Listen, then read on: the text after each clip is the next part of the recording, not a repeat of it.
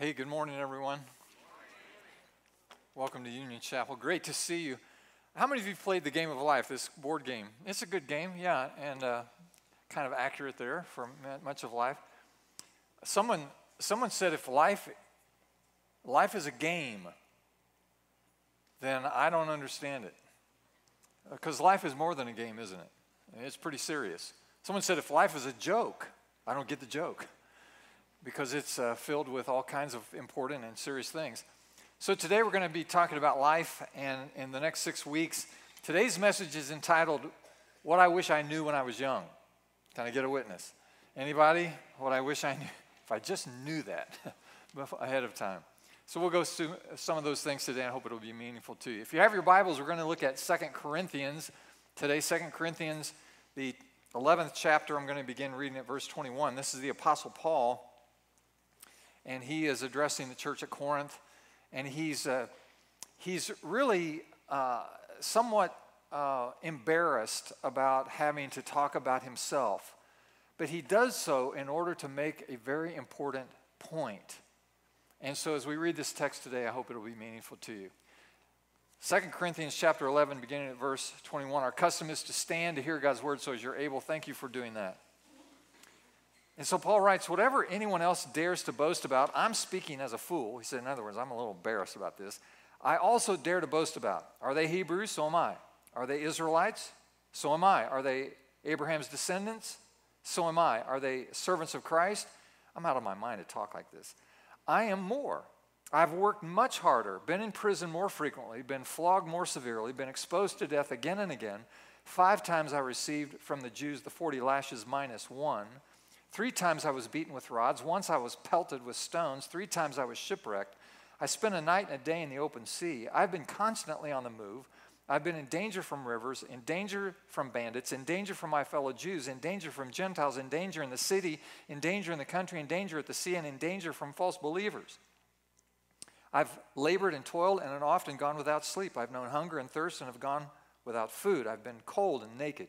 Besides everything else, I face daily the pressure of my concern for all the churches. Who is weak and I do not feel weak? Who is led into sin and I do not inwardly burn? If I must boast, I will boast of the things that show my weakness. The God and Father of our Lord Jesus, who is to be praised forever, knows that I'm not lying. In Damascus, the governor under King Artaxerxes had the city of the Damascenes guarded in order to arrest me. But I was lowered in a basket from a window in a wall and slipped through his hands. I must go on boasting.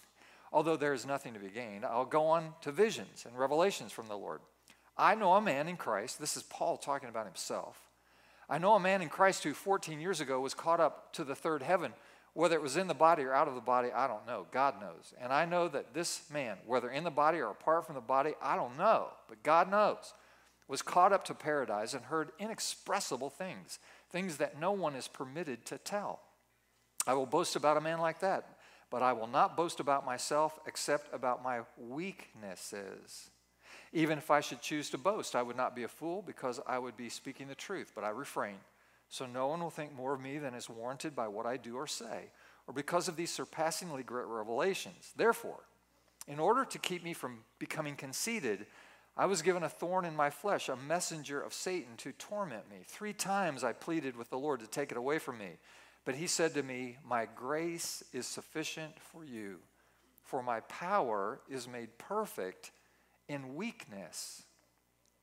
Therefore, I will boast all the more gladly about my weaknesses, so that Christ's power may rest on me. That is why, for Christ's sake, I delight in weaknesses, in insults, in hardships, in persecutions, in difficulties. For when I am weak, then I am strong. Say that with me one time. For when I am weak, then I am strong. May God inspire us today through his word. You may be seated. Thanks so much. Some of you remember the stand-up comedian Joan Rivers. Now Joan has passed. She passed a short time ago at the age of 81. She was a little rough once in a while. But I thought some of these one-liners that she offered may be similar to the points that we may be trying to make today. For example, she said, people say that money is not the key to happiness. But I always figured if you have enough money, you can have a key made. Yeah. You may know that Joan underwent a lot of plastic surgery to alter the appearance of her face. She said, I wish I had a twin so I could know what I'd look like without plastic surgery. Yeah.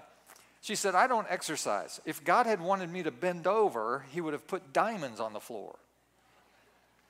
She said, I was born in 1962, and the room next to me was 1963. Yeah, your neighbor will explain that to you afterwards. She said, I'm no cook. When I want lemon on chicken, I spray it with Pledge. Not recommended. Looking 50 is great if you're 60. Yeah, that's an important distinction. She said, you know you've reached middle age when you're cautioned to slow down by your doctor instead of by the police. Yeah, that's true. She said, the first time I see a jogger smiling, I'll consider it.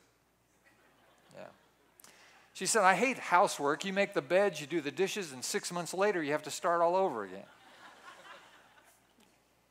A study says owning a dog makes you 10 years younger.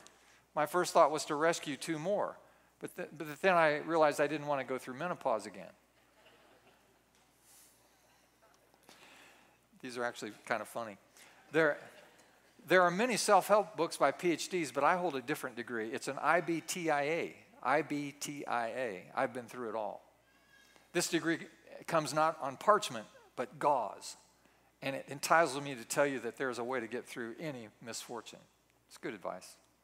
She said, you know you're getting old when work is a lot less fun, and fun is a lot more work. The fashion magazines are suggesting that women wear clothes that are age appropriate. She said, for me, that would be a shroud. One more and I'll be done. She said, I had a friend who's going through menopause come by for lunch today. Her hot flash was so bad, it steam cleaned my carpet.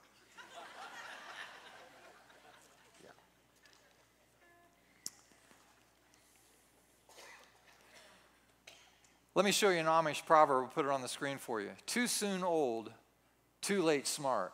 Can I get a witness? Anyone in the room? Come on, anyone here? Too soon old, too late smart. Life happens quickly, doesn't it?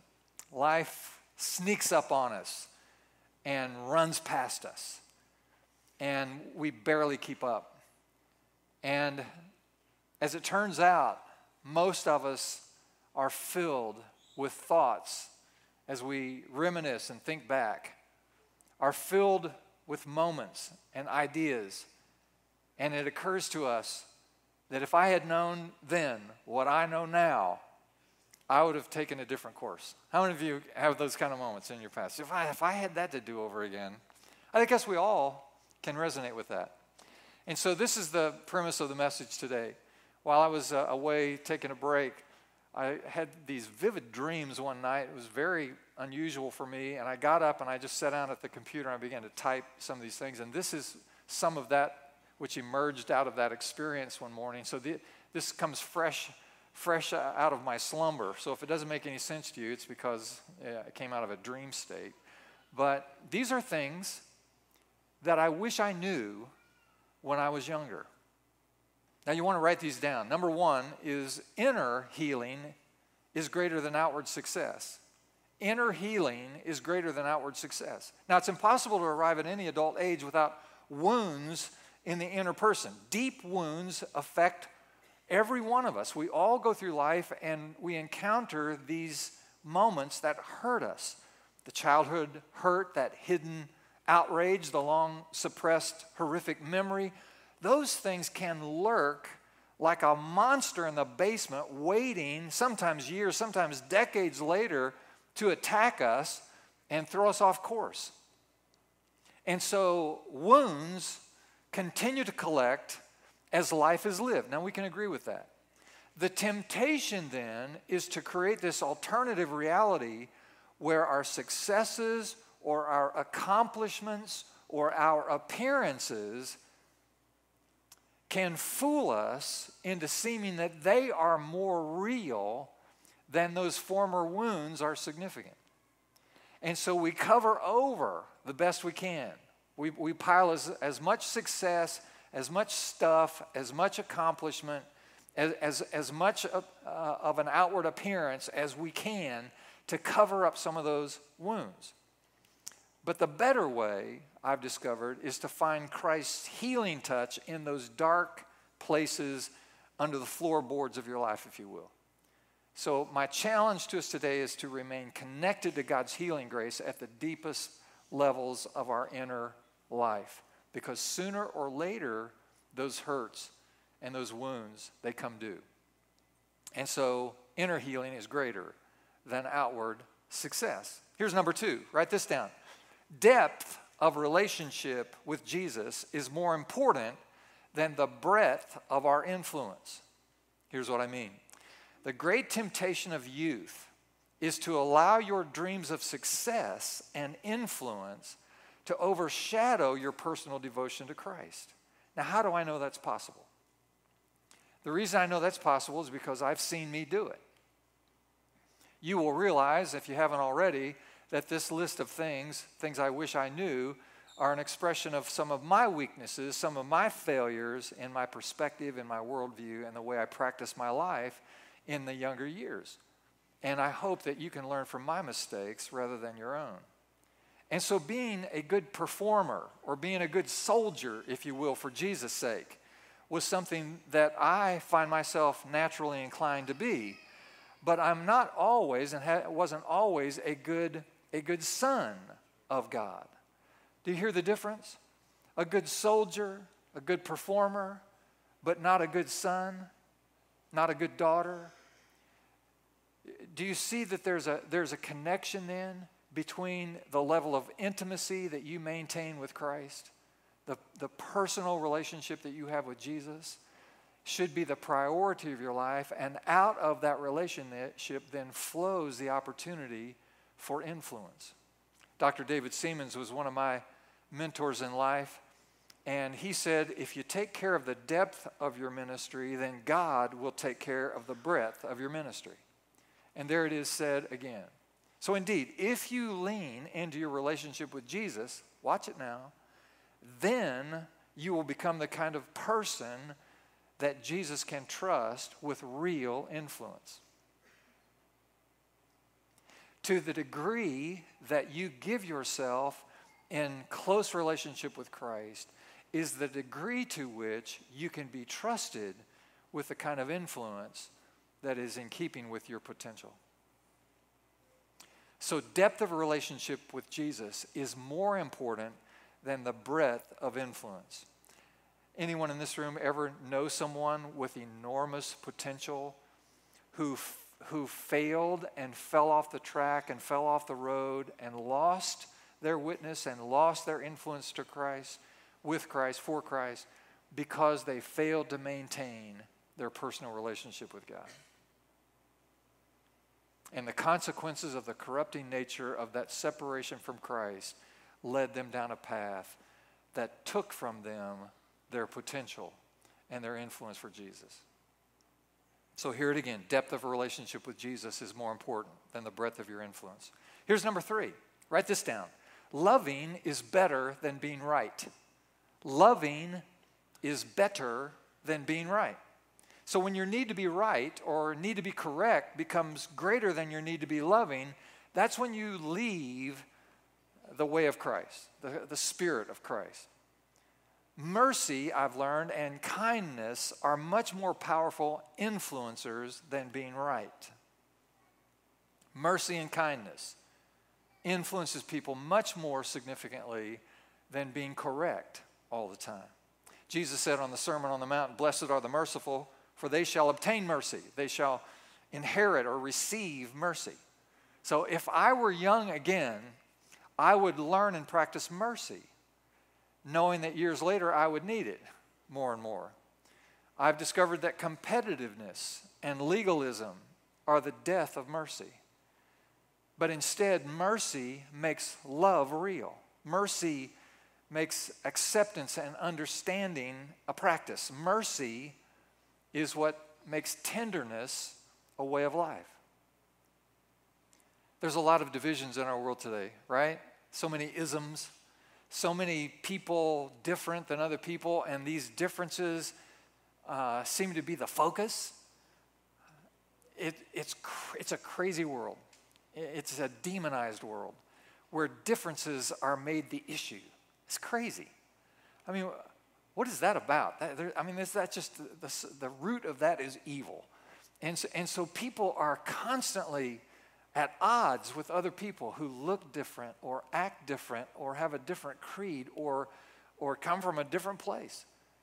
And so the question for the Christian community, for your life, my life, is a simple one. How do you respond as a Christian person to people who are different than you are in some way? And in some cases, very different than you. How do you respond to a person who's just way out there different? And the answer is actually fairly simple. The answer is you love them. Just love people. When in doubt, you don't know what to do, you don't know what to say, you don't know how to act, you don't know how to respond, just love people. Just love people. Just love them. If the neighbor's different, love your neighbor. That's the mandate, because that's better than being right. Love your neighbor as yourself. Now, it becomes more of a challenge when you ask the question more specifically, how do I love that person best? How can I best express the love of God to that person? Now there's complexity, now there's nuance, and those have to be sorted. But in general, it's pretty easy to go through life dealing initially with people who are different. Just love them. Just love people because it's better. Now here's number 4. Serving is better than being served. I wish I knew that when I was younger. Serving is better than being served. We have a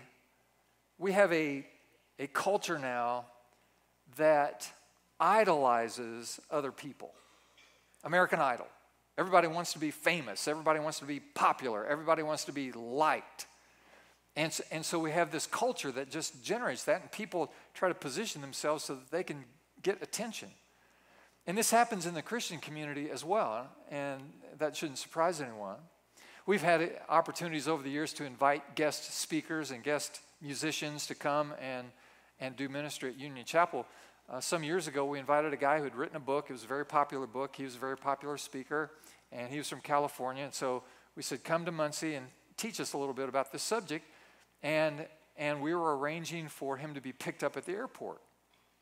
And his spokesperson, his assistant, said to us that you have to send a limousine to pick him up from the airport. Well, we've got a guy who's a great guy, very trustworthy guy, has a really nice car. We've designated him to pick him up. No, that's not possible. You have to hire a professional limousine service to pick this person up and bring them from the airport. And he doesn't want to talk to anybody. He wants to be very private, exclusively private. And he doesn't want to have to talk to anyone before, during, or after his presentations, and so he'll require that kind of privacy. And by the way, his honorarium is this. It can be more, but it's not less than this number. If I told you the number, you would all suck air. And so after those negotiations, you just make a note, just a little mental note, check, he will never be back. Because he's too important. We've had musical groups come through. Not all of them, but some of them.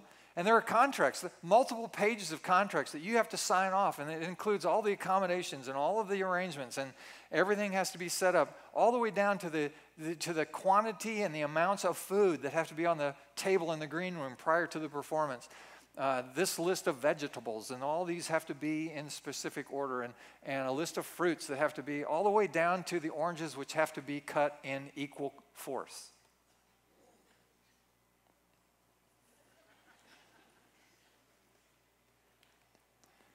All that for a guy that wears spandex. It's unbelievable. I wish I had known that caring, not being cared for, is what Christ had in mind. That caring for others, not being cared for and catered to, is what Jesus had in mind. I wish I had therefore changed more diapers when I was younger. instead of leaving that to my wife. I wish I had served more meals.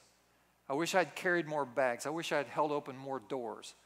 I wish I'd lightened more burdens for people than I did. Because serving is better than being served.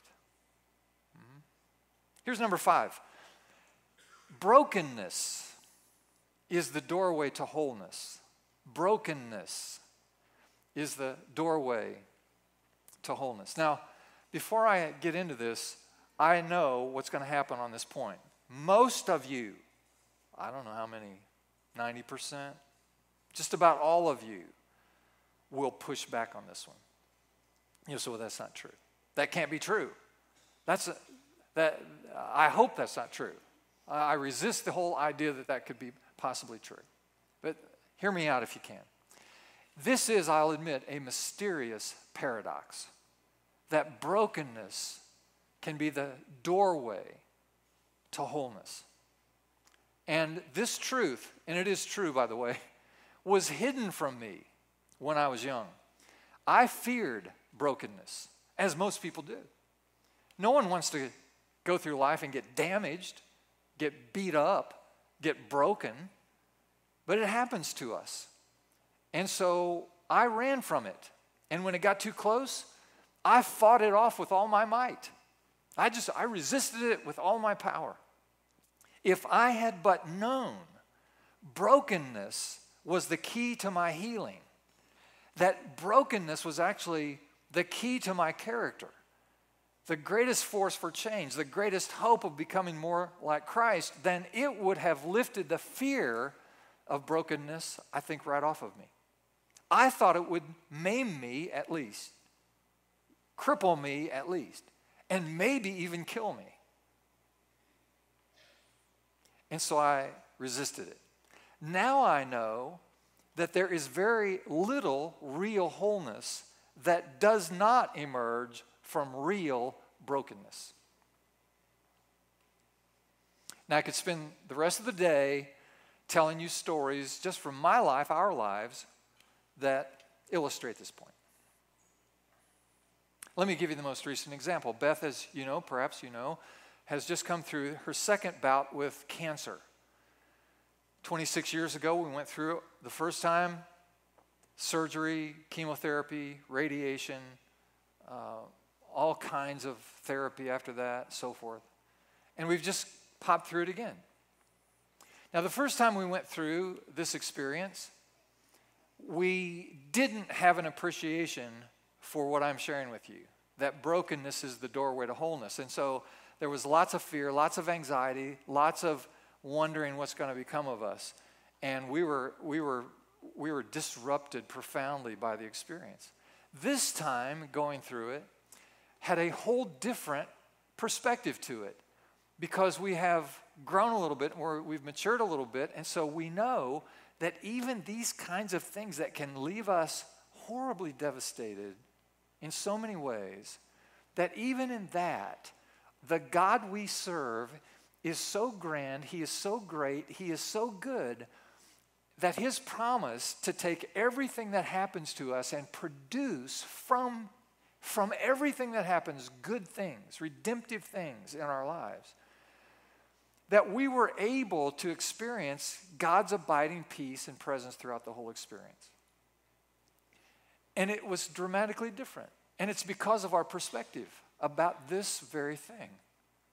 We can tell you now that we're through that season. When Beth first received chemotherapy this past winter, on day 4 after her first infusion, she developed a fever. And these are things that you're warned about.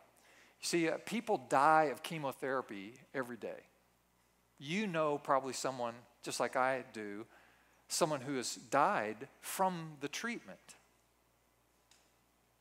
And chemotherapy drives your blood counts down, the white cell count down by the nature of the med, and leaves your immune system very weakened, and so you're susceptible to infection. And so you have to watch for fevers, and when fevers get to a certain level, it indicates that you have an infection somewhere in your body. It's called a neutropenic fever, And the source of that infection is very oftentimes not even known, but it's very dangerous because your immune system has no way to fight this off. And so this is what happens to people. They get an infection, and it spreads before you can get the kind of treatment you need to knock this infection down, and you die.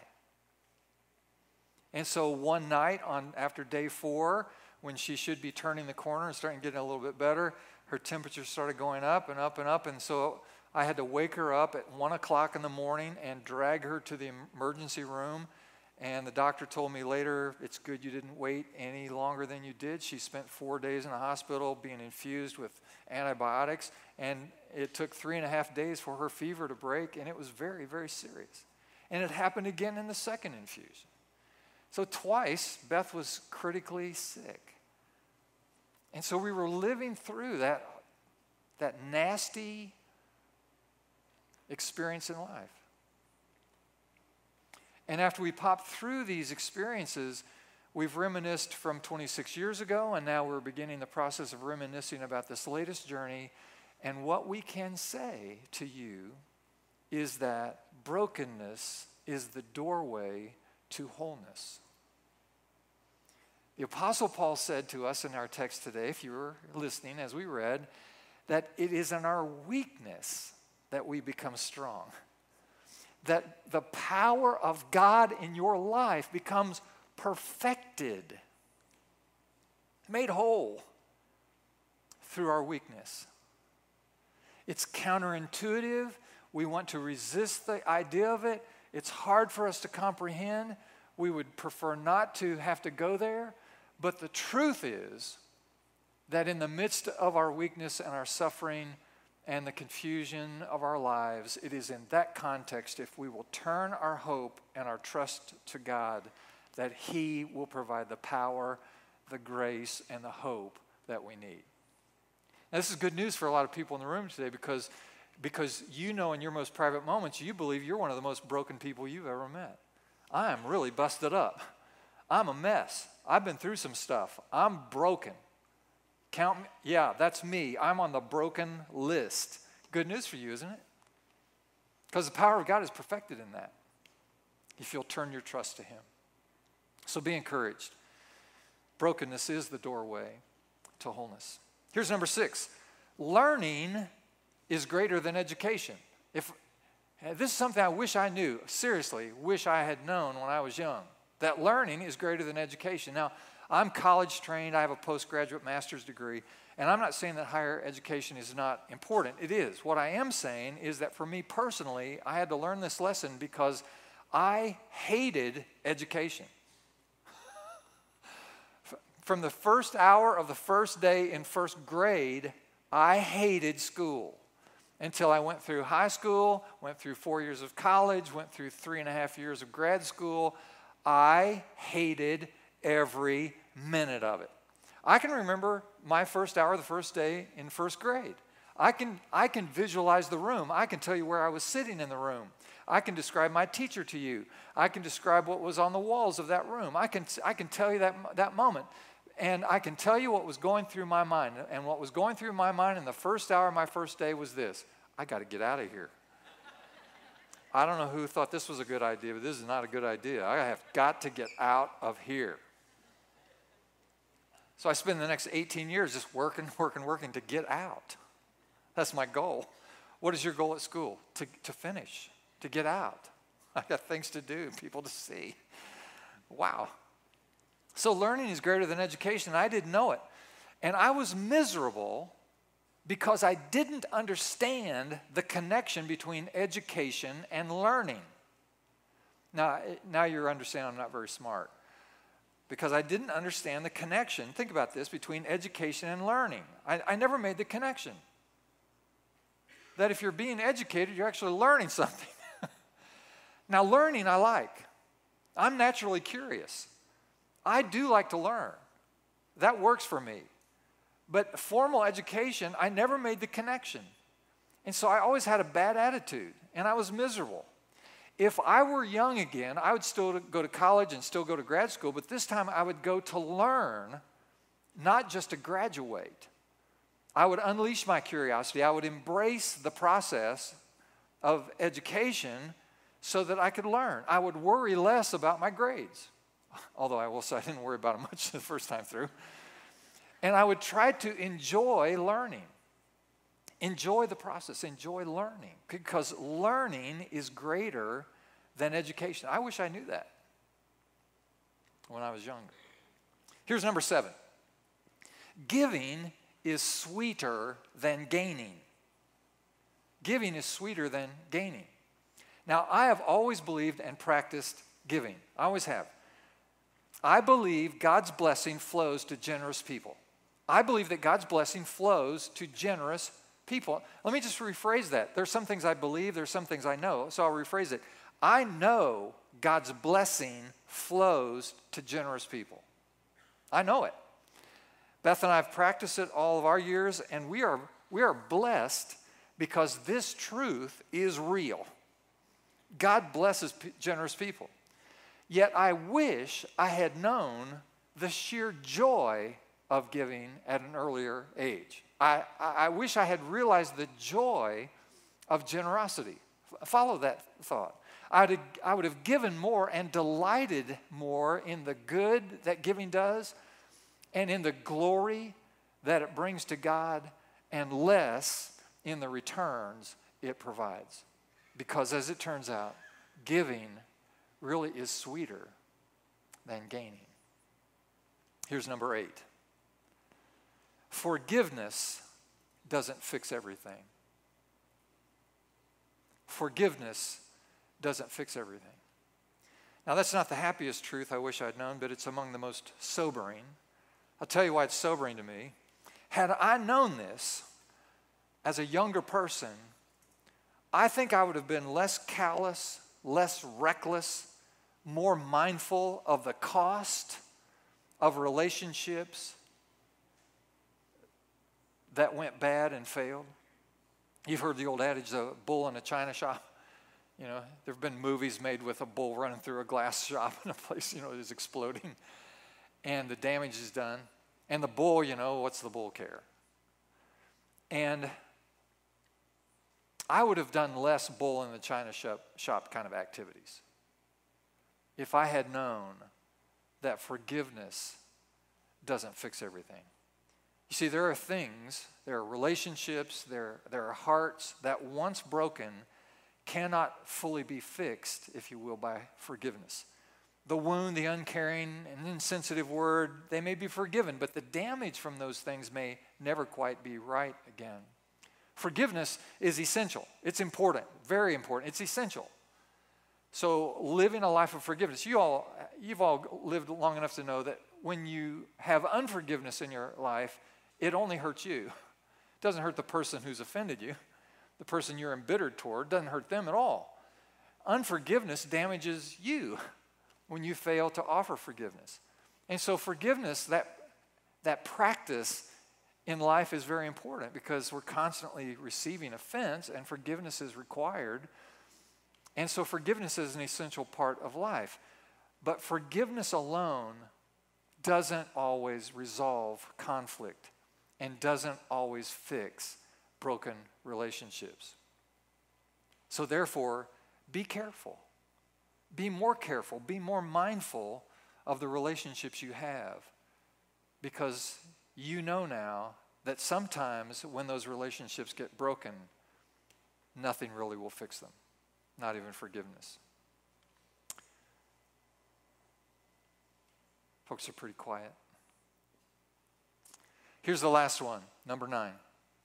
Prayer is more powerful than persuasion. Prayer is more powerful than persuasion. In all of life at every age, conflict is an inescapable reality. I mean, we've come to that conclusion today. And I wish I had known younger that in conflict and crisis, talking to God works better than talking to people.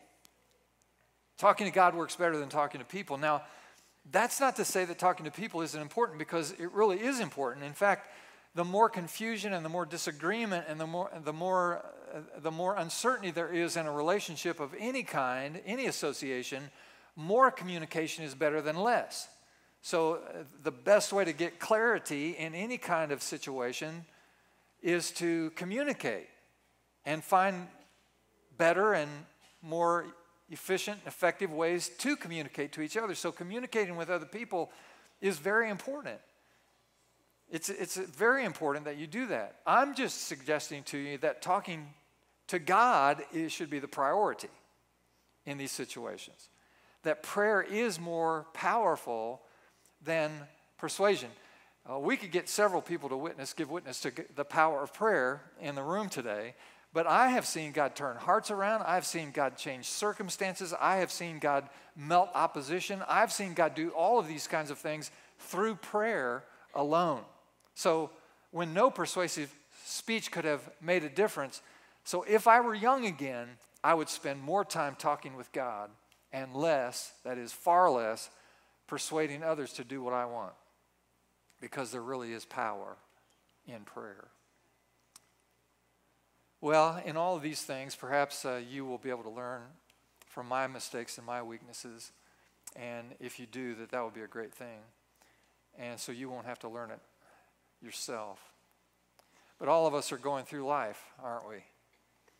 But here's the point that I want you to take home with you, that no matter the pain, the wound, the brokenness, that in the context of those levels of damage that all of us experience, the great hope that we have is that the power of God, the perfect power of God, can be manifest in our lives in the midst of that weakness. When we are weak, then we are strong, because we have turned our hope, we have turned our trust toward God. So may I encourage you to do that, just as a way of life, and you will find the strength, the grace, and the hope you need day by day. Amen. Let's pray. Lord, we thank you this morning for your goodness, for your word. Thank you for the Apostle Paul and his powerful testimony. If anyone has authority to speak about such things, he certainly does. And Lord, in the weakness, he found your strength perfected. And yea, so each one of us will find your strength as well. So help us, we pray, to walk in your power and your strength. In Jesus' name we pray. And everyone said, amen. Would you stand with us?